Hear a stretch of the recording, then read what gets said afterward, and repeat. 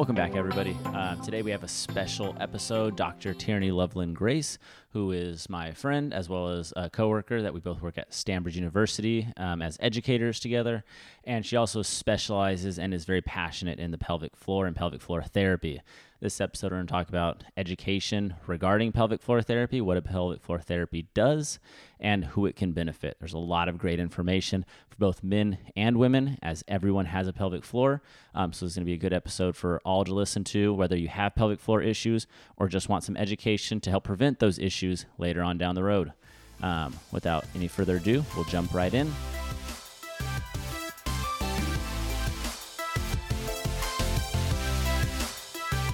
Yo, what up, Jordy? Okay, Tierney.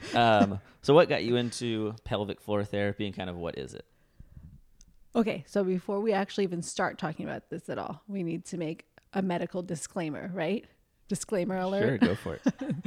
And say none of the stuff we're going to talk about today is actually meant to be taken as specific treatment, diagnosis, any sort of recommendations for any of the listeners out there specifically for them. Yeah, our podcasts are educational only, so make sure you go get seen by your regular health professional or a pelvic floor therapist. You know it. Okay, so what is pelvic floor physical therapy? How did I get into it? Man, where do we even begin with this?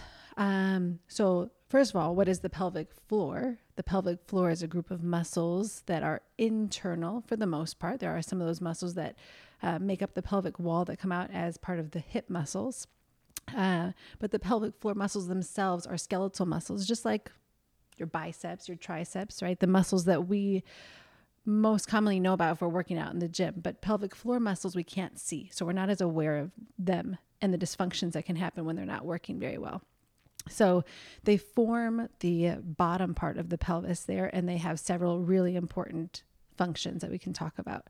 Pelvic floor physical therapy is just like doing any other type of physical therapy that you would do if you got an ACL repair, right? Working on strengthening muscles, coordination of movements, lengthening muscles that are too tight. So pelvic floor physical therapy is the same thing. Coordinating these muscles, strengthening them, lengthening them to make them work well to get rid of dysfunction.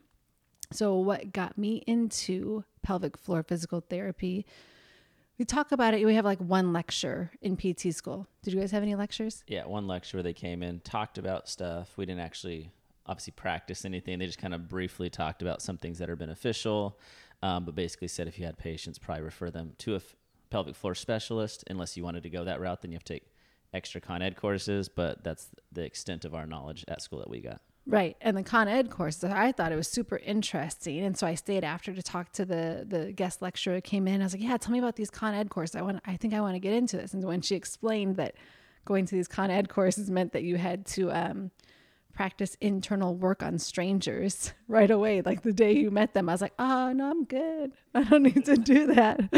But then after having my own babies and getting more comfortable with everything and letting people see everything after that, it kind of broke down those barriers. It also made me realize, because I had my own personal pelvic floor experiences after having babies, and I was surprised that my doctors didn't just automatically say, hey, you're having these symptoms, let me get you in touch with a pelvic floor therapist. I had to be an advocate for myself, and I realized I'm a physical therapist who knows that this specialty exists, and I still had to go fight for it to get myself seen. And the experiences that I had, I went to a few different clinics. There were vastly different experiences. So it really made me more passionate about getting the word out there and helping other men and women to become advocates for themselves, because it's not just a women issue. This is not just somebody who's had babies now has pelvic floor dysfunction. Men and women have pelvic floors. They can all have dysfunctions. Yeah, I think that goes as far as the doctors go. That's probably they typically don't have a lot of basis in musculoskeletal system, which is and that's for any PT, especially a very subspecialty like pelvic floor therapy. I think that most people probably don't even know that pelvic floor therapy exists for the most part. I feel like it's just becoming a little bit more popular. Correct me if I'm wrong, though. It used to be considered under the Physical Therapy Association as women's health therapy, yes. right? Mm-hmm. Which probably pushes men away from yes. it, because why would a man go to women's health? Right, exactly. it's already kind of an awkward thing to talk about, right? If you have hip pain, you're going to go talk to your friends like, oh man, my hip hurts or my back hurts, right? If you have pain with intercourse, if you are peeing on yourself, whether you're a man or a woman, if you're having constipation issues, or on the other side of that, issues with bowel incontinence, you're not going to go just sit and talk with your friends at lunch like, hey, what do you do when you poop on yourself, right? Like, so that no one's talking about it. So no one can advocate for each other and be like, oh, hey, you're like, I have also had that issue. Let me tell you about this great pelvic floor therapist that I've seen. Yeah. So, and it did used to be much more considered women's health. So you're right. A lot of men were like, oh, well, this is a woman issue. I don't even have a pelvic floor. Yes, you do. You do. Men and women have pelvic floors. They are a group of muscles that have 5 very important functions. So that we call them the 5 S's. Sphincteric control. So controlling the urethral sphincter so you're not peeing on yourself. So you can release your urine when it's appropriate, when you need to. And that's pretty common, not just in elderly individuals, right? In a whole population of people, especially, I believe women's sports has a lot of that, Yes. those issues, right? Yes, that's the thing, right? There's a lot of collegiate athletes, females who are 18, 19, and they're like cross-country runners. They'll be peeing on themselves as they're running their races, and they're just like, I don't know what's wrong. I shouldn't have an issue. I haven't had babies. I'm not old. I'm strong. I shouldn't have issues with it. And so they think, well, I'm strong, then I should be strong and I shouldn't be peeing on myself. So I'm just not going to talk about this because it's super embarrassing. But then they're living this life of embarrassment, right? And they don't need to do that. It affects their whole quality of life. So that makes me think of another thought. But to go back to the functions, so we talked about sphincteric control of the urethra, but also the anal sphincter, right? So that you're not pooping on yourself, or even incontinence of gas. So there are people who just cannot even control if they're passing gas, which can be really embarrassing in the middle of a public setting, right? When it's not an appropriate time to do so. So sphincteric control, support of your internal organs, so your uterus, your bladder, making sure that things aren't falling out of where they're supposed to be. Stability, so it really helps to stabilize the lower back, right? The SI, the pelvic floor is a big part of your core. So when people talk about doing core strengthening, pelvic floor is definitely part of strengthening the core. One of the first times I really heard about the pelvic floor was I went to a conference, and it was Chris Powers, who's a huge ortho guy, and him and one of our teachers at Loma Linda were talking about basically the pelvic floor and kind of how it's used basically for trunk control and stability and things like that. And they gave an analogy of like, if you're trying to create trunk control, you have obviously a bunch of different parts, right? You have your abdominals, which help. You have your diaphragm, which is up top, and then you have your pelvic floor on the bottom. And they kind of compared it to like a soda can. If a soda can is closed, right, it's very tough. You can't really indent it at all.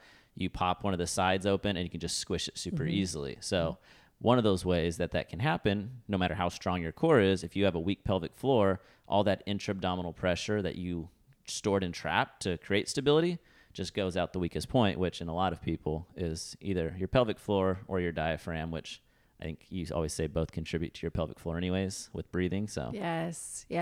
Oh, so many good points that I keep thinking I need to get back to. Yeah, the soda can analogy is a big one that we use in the clinic a lot, because then, right, like you said, if there's an opening, a weakening in that soda can, things are going to leak out. That soda is going to leak out. So in relation to this abdominal region, if the pelvic floor is weak, then we're going to start to have leaking of the contents, whether that's urine, gas, fecal matter, or your organs. This is what pelvic organ prolapse is, when the uterus or the bladder can actually start descending and it can actually even leave the body, which can be a huge issue that could require huge surgeries that don't always work well. And so we just tell people, let's do preventative care. Let's teach you how to use your pelvic floor correctly, how to coordinate correctly to prevent you from even getting to that point where things are leaking out. yeah, I think that goes back to what you said earlier, is that it's not something you just go talk about with people. And if no one knows about it, then they end up getting help once it's kind of at its worst, or once it's kind of not necessarily too late, but it's gone far past the point that they could have made easier changes early on, and now it's going to take a little bit longer for rehab. Versus if it becomes more normal to talk about, right, then more people are able to get education on it, do preventative things like you're saying, just to maintain their overall health. and hopefully not have any issues down the road. Right. Or they'll see their primary care doctor and say, hey, I'm having symptoms of pelvic organ prolapse, right? Or maybe they don't even know how to diagnose it. They just say, I'm having these symptoms. The doctor says it sounds like prolapse. Let me send you to this surgeon. What's the surgeon going to do? I mean, I love surgeons, right? I've worked with some great ones, but surgeons typically cut. They do surgery. Like that's their first thing to do. And so why not get you to see pelvic floor therapist to try to prevent having to do a surgery when you have a grade 2 prolapse before having to do some surgery that can cause infection, may not go well. Yeah, like you said, nothing against surgeons, but everyone has their biases, and a surgeon, that's what they do. They do surgery, so their bias is that, just like your bias is therapy. The difference is therapy is typically not going to harm or cause permanent damage or changes, where a surgery could possibly do that. Right, exactly. Okay, so we're talking about the functions, right? The last 2 functions that we didn't talk about yet are sexual. Everyone likes to talk about sex, right? Maybe not everyone. Okay. Especially you. Sexual is important though, right? So the pelvic floor needs to be able to elongate to allow penetration. It also needs to be able to contract to allow for orgasm. So again, men and women, we need to have pelvic floor functioning correctly to have good, pain-free, enjoyable sex. And then the last S of our 5 S's is a sump pump, meaning that it helps with circulation of lymph and just the blood flow in that pelvic region there. Yeah, one of our students came back from rotation, and they said they had some pelvic floor work done in their clinic, and they said one of the things that I had never heard of before, but they had a patient who came in with, they described as like a retracting penis due to like scar tissue from a hernia surgery and everything, and just doing not even internal work, but just work to the lower abdominal area, the kind of the groin area. That helped a lot as far as his objective and subjective kind of symptoms. Yeah. Scar work is so important, and something again that most doctors are not telling you about. So if you have a C-section, for example, your doctor is not, most doctors are not going to tell you, most OBGYNs afterwards are not going to say you need to do scar work on that. But what we know about scars is that what we see on the outside is the tip of the iceberg. You think about what happens in a C-section, it goes 7 layers deep. I mean, it's so deep that we have that scar tissue going all the way down to the organ level. So we'll have people come in years after they've had C-section wondering why they have this bladder dysfunction or any other sort of kind of lower intestinal dysfunctions. Part of it can be that they have adhesions from that C-section scar that was never worked on, and just so much pain and limited movement in this lower trunk area because of that scar. Yeah, I had listened to a podcast once, and there was a guy, his wife had a C-section, and they knew that he was in the kind of sports, fitness, health field. And as he was making the cuts, he was pulling back each layer of the abdominals to show him, like, this is where we're going. We're cutting through each individual layer. So yeah, it's not just that scar on the outside. It goes, especially in something like a C-section, right? It goes all the way down, which can cause all kinds of issues. Yeah, seriously. There was another thought that I wanted to talk about with the breathing, but now we can get back to it later. Okay. What kind of patients do you typically work with? Or I know everyone can benefit from like pelvic floor like knowledge and education, but what would kind of be like the majority of patients that you see, I guess, that if someone was dealing with an issue, they should seek out a pelvic floor therapist? Okay. So again, I think one of the big things to reiterate is that so many people just assume only people who've had babies need to go to pelvic floor therapy, which is so not the truth. It's very common, right? Because a big part of pelvic floor dysfunction comes after trauma. Pregnancy and delivery of that newborn is a trauma, a huge trauma to the pelvic floor, whether it's coming out via C-section or vaginally. And that's one of the big things that people say, well, I had a C-section, my pelvic floor is fine. No, imagine what your pelvic floor has been having to do for 40 weeks. As everything moved, ligaments have started to stretch, right? The growing size of the uterus and the weight of the fetus, everything that's changing, the change in the shape of your abdominal muscles, everything has changed. So yes, pelvic floor is a big indication for people postpartum and even prepartum. I see a lot of women getting ready to have the baby, right? They have pubic symphysis dysfunction. They have sacroiliac joint, SI joint dysfunction. They're wanting to figure out the best way to push during delivery so that they can prevent tearing as much as possible. So prepartum, postpartum are big parts of pelvic floor. But we also see people with constipation, endometriosis, IBS, athletes, pediatric pelvic floor physical therapy is another niche. Men, right? Prostatitis or prostatectomy type situations going on there. Men with sexual pain, people with low back pain, coccyx or tailbone pain, chronic SI joint pain. So the list can go on. It's not just for people who've had babies, right? We can see that we can treat people across the whole lifespan from very young to very old. Yeah, we had actually a question on that is if, I think they said, do women who haven't had children need to do pelvic floor exercise as they age, which you just answered there. And then the other one was, is urinary leakage after a baby normal? Which I think you already kind of touched on a little bit, but I know that you want to talk about that, so go for it. Because you know what grinds my gears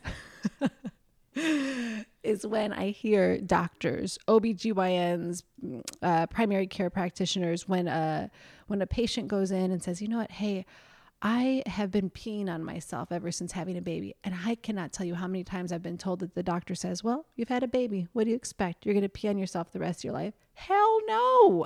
You do not need to take that. You don't need to take that answer. If you have any sort of concern, if you're peeing on yourself, if you can't control gas, you can't control your bowels, you're having chronic low back pain, you're having pain with sex, you're having pain with tampon usage, you're having constipation issues, you're having painful periods, you have chronic low back pain, be an advocate for yourself. You do not need to say that this is life. It's not life. You can go see a specialist for this. And maybe they won't completely wipe out all the symptoms you're having, but we can make it a lot better with holistic approaches. Because we know it's not just, yes, it's a musculoskeletal and neuromuscular component, but we also know how the emotional components can play into this, the autonomic nervous system, how the vagus nerve especially, right, can play into this upregulated nervous system that can be causing a lot of pelvic floor dysfunction as well. Oh shoot, what was the question? Is urinary leakage after a baby normal? So what did you get from that? I got no, it is not. Be an advocate for yourself. Exactly. I just made a post kind of like a be your own doctor type of thing, and not like in the literal sense, but like you're saying, take your health and right. You should care more about your own health than anyone else, because when it's your health, it's your body. So you shouldn't expect a doctor to care as much as you. So if they give you an answer that you don't like, or if it's that you're just going to be in pain or dysfunction your whole life, right, go seek other different options. And like you said, the holistic approach focuses on the person as a whole versus just the physical like aspect of it, because I believe in pelvic floor there's also a lot of psychosocial components, right? Beliefs, cultures, and religions that can play into a lot of pelvic floor issues as well. Yeah. But I agree with you definitely. It's unfortunate that most of the time, by the time that people have gotten into our clinic, they have gone through so many doctors and they have so much stress and anxiety that's gone along with their chronic pain or their chronic pelvic dysfunction, and they have not gotten a diagnosis for years. So by the time that we see them, it's like we have to peel back layers of this onion to get down to the root of the issue to start treating it. And I completely agree that I feel like so many of us look at medical doctors as gods, that they could never be wrong, that they know everything, that they're omnipotent, right? They're not. They're humans. They make mistakes. They only have a certain amount of education in this field as it is. So yeah, if you don't get an answer to a problem, if your answer that you're given is deal with it, no, go seek out more information. There's other ways. So that's my biggest thing when we're teaching students, right? Is, okay, if you don't want to be a pelvic floor therapist, at least hear what I'm saying so that you can start creating a referral network. If you're seeing someone who has sacroiliac joint dysfunction or chronic low back pain, that's a pretty common outpatient orthopedic diagnosis, right? But if you're seeing that person, they're really not completely resolving, and you're just like, man, something isn't adding up here. Know when to refer appropriately. Know when to say, you know what, maybe this is a pelvic floor issue that you're having instead that needs some internal work possibly done. Let me get a referral for you here. Yeah, I think it's important to be educated yourself as well as educate others. Like you said, lots of times with patients, right, we have to work through their beliefs, such as if a doctor, like you said, who is the gold standard for medicine, they said, you're going to be in pain forever, or you're going to have this issue forever. Then your patient comes in, they're like, I'm here for therapy, but my issue's not gonna, I've had it for, years. It's not going away. So it's just, it is what it is. And you have to work through that aspect of it as well, which is, it doesn't damage the process, right? But it does make or increase the length of that process because there's more things that you do have to work through. Yeah. The other thing that I see along with that question about, is it normal to pee on yourself or have urinary incontinence after baby is that, doctors have very limited information about pelvic floor. So they'll often say, oh, you're peeing on yourself. Just do some Kegels. No, no, that's not the answer always. Okay. So just knowing what we know about the anatomy of skeletal muscles, right? We know that if a muscle is tight and short, it doesn't mean that it's strong. It actually can mean that it's weak and dysfunctional as well. So a lot of people are coming into the pelvic floor clinic with hypertonic pelvic floor muscles, meaning they are short and tight and they're just on too much. They're always contracted. So the way that I like to explain this to my patients is, okay, if you walk in, or let's say that your biceps are tight, so your elbow is flexed always. You cannot fully elongate your elbow.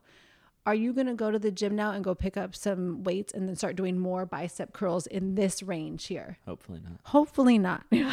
Because we know, even if you haven't gone to PT school, you know that you need to have a full range of motion to produce the most muscle force. We need to be able to elongate fully and contract, right? So same thing with the pelvic floor. If your pelvic floor muscles are tight and they're too short, they're always contracted. If I'm now going to say, okay, do some Kegels, that's just going to make it tighter, which can make it weaker, which means that I'm going to have even more dysfunction. I'm going to pee on myself more. I'm going to have more pain with sex. I'm going to have more symptoms of prolapse. So no, if you are going around telling somebody you should just do Kegels, that's not an appropriate intervention to give without being assessed first. I would say that if there was one exercise that anybody could benefit from pelvic floor, would just be a breathing exercise. That would be the safest exercise that I could give to anybody without doing an actual assessment first. Yeah, so like deep diaphragmatic breathing, right? Breathing through kind of your stomach. Right. And that's just good for all health issues, not just pelvic floor, but exactly. Yeah, I think from the Kegel aspect as well, like you were saying, is right. If it's tight, most people's sympathetic nervous system, which is what, right, caused by stress and all kinds of things, is usually already working throughout the day. Most people don't take time to relax, activate their parasympathetic nervous system, which would be activated with the diaphragmatic breathing anyways, to help relax those muscles. So like you said, especially if you're stressed all day, maybe you have a busy job at work, stressful family life, something like that, and then now you have these issues and now you're just doing Kegels on top of it, like you said, it's just not gonna help the issue at all. Well, and the other thing is, because pelvic floor muscles are internal, we're not as aware of them being tight as we are with muscles that we can actually see. Like I know if my upper trap is tight, right? I might not be able to turn my head as much, right? Or I might be like, oh yeah, right here, it really hurts. And so I can start to do stretches or do my own release. Pelvic floor muscles, because we're not as aware of them, we can't really feel them as well. And they even have referral pain to other places that we might think is another issue. We don't know then. We cannot walk around and say, I think my pelvic floor is tight. Unless you've gone to see a pelvic floor therapist and you've had some advanced training, some good feedback to understand and get an idea of what your pelvic floor is, the just kind of general person doesn't know. So you don't ever know if you can say, oh, my pelvic floor is tight or not. You need to go see someone to really get that addressed. Yeah. I think we were going to talk about some myths of pelvic floor. I think that was one of them, which is Kegels are not always the answer. So to make sure you get a proper assessment before you just start doing something like that. What other things would you say are kind of like common myths or just things that you think people should be more aware of? Okay. So, right. The Kegels was one of them. The other myth that we've talked about too was that people say men don't have pelvic floors, but they do. So we've talked about that one. I think one big question that I get a lot is hovering over the toilet okay to do? Yeah, you got that from some of your students. I get that from a lot of people, right? And I don't know. I think it's even more of a Californian thing. I even remember watching, I'll admit it, a few years ago, I watched an episode of The Kardashians. And they were giving their mom, Chris, a hard time because she was actually sitting on a public toilet, right? And going pee instead of hovering. Hovering is bad for us. We can't do that. When we go pee, when we go poop, both of those situations, we're actually supposed to be relaxing the pelvic floor. It's not supposed to be a contraction or a pushing out sort of thing. So that's another thing to keep in mind. A lot of people actually push their pee out, which is not good. It's a coordination issue that we shouldn't be doing. But we need to relax the pelvic floor muscles. It's very hard because in our culture here in America, we don't squat to pee typically. So if you are hovering over a toilet, we don't have that coordination and muscle endurance to be able to do that appropriately and still efficiently and effectively release and relax the pelvic floor muscles.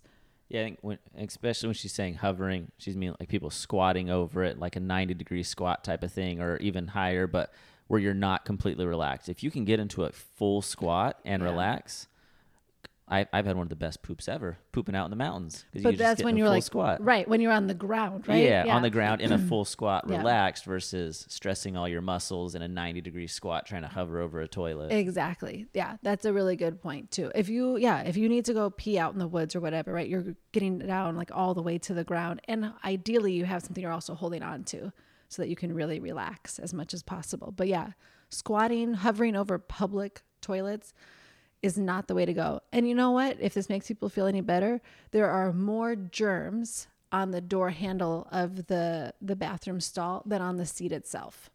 Yeah, and you just throw something down so it's just sit down on the toilet. Exactly. Just sit. You're fine. Even after you educated students on that, I believe there was still some that said they're still hovering.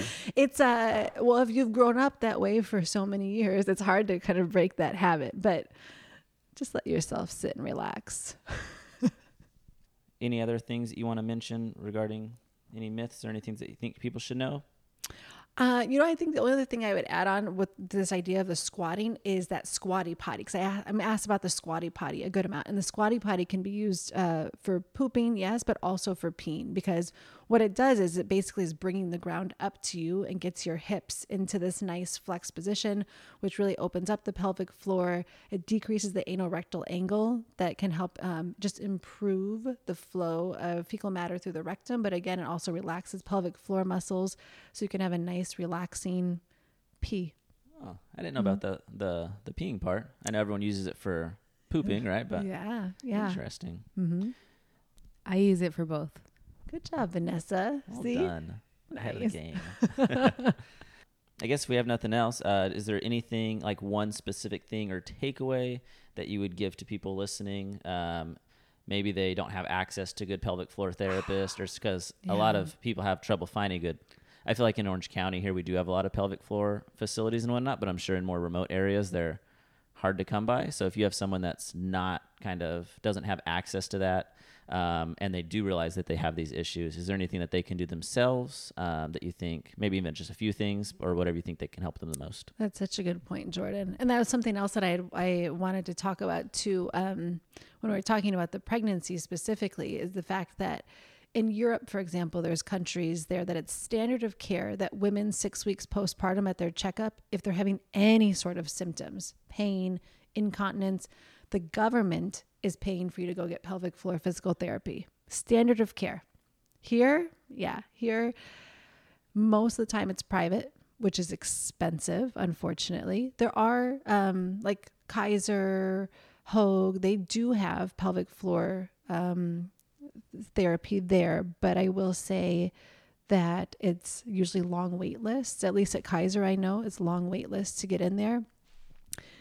So I would say just making sure that if you're starting to have any sort of concerns, try to see if your health insurance does have pelvic floor therapists. Pelvic floor therapy can be done remotely. It's not as easy, right, for us to do an internal assessment if we're doing this over Zoom, but we can, and we can teach you your own sort of ways to assess yourself. We can teach you signs and symptoms that you're looking for that might indicate hypertonic or hypotonic things. We can definitely go over exercises with you that you can still do to help release or strengthen those muscles, how to coordinate those muscles. So that also answers the question that a lot of people have. What if I don't want internal work done? It doesn't necessarily have to be internal work. It's helpful to be able to do an internal assessment so we actually know what's going on with the muscles. but it doesn't have to be internal if that's kind of what's stopping you from going as well. We can still get a good amount of information just doing an external assessment as well. So even if you're remote, if you're kind of living somewhere that's not as easily accessible, there's lists of providers that you can find. If you go onto the Herman and Wallace website, for example, or the American Physical Therapy Association, you can look up lists of pelvic floor therapists in your area. You can also just look up remote pelvic floor sessions, and there's a whole listing on Google that you can find too. Awesome. I think on top of that, like we talked about earlier, just focusing on that diaphragmatic breathing, that relaxation, and those aspects can also be a big help, especially because most people don't do that anyways. They don't even know how to breathe diaphragmatically, so focusing on that, I feel like, is a big help as well. Yeah, definitely. Breath work on a daily basis can really help pelvic floor symptoms and just calming that autonomic nervous system. Awesome. Well, thank you for sharing with us, Tierney. She doesn't really have social media, so if you guys have any questions, you can direct them towards me. I'll ask her, and we can make another video if there's a lot of questions or anything like that. Other than that, we'll see you next time.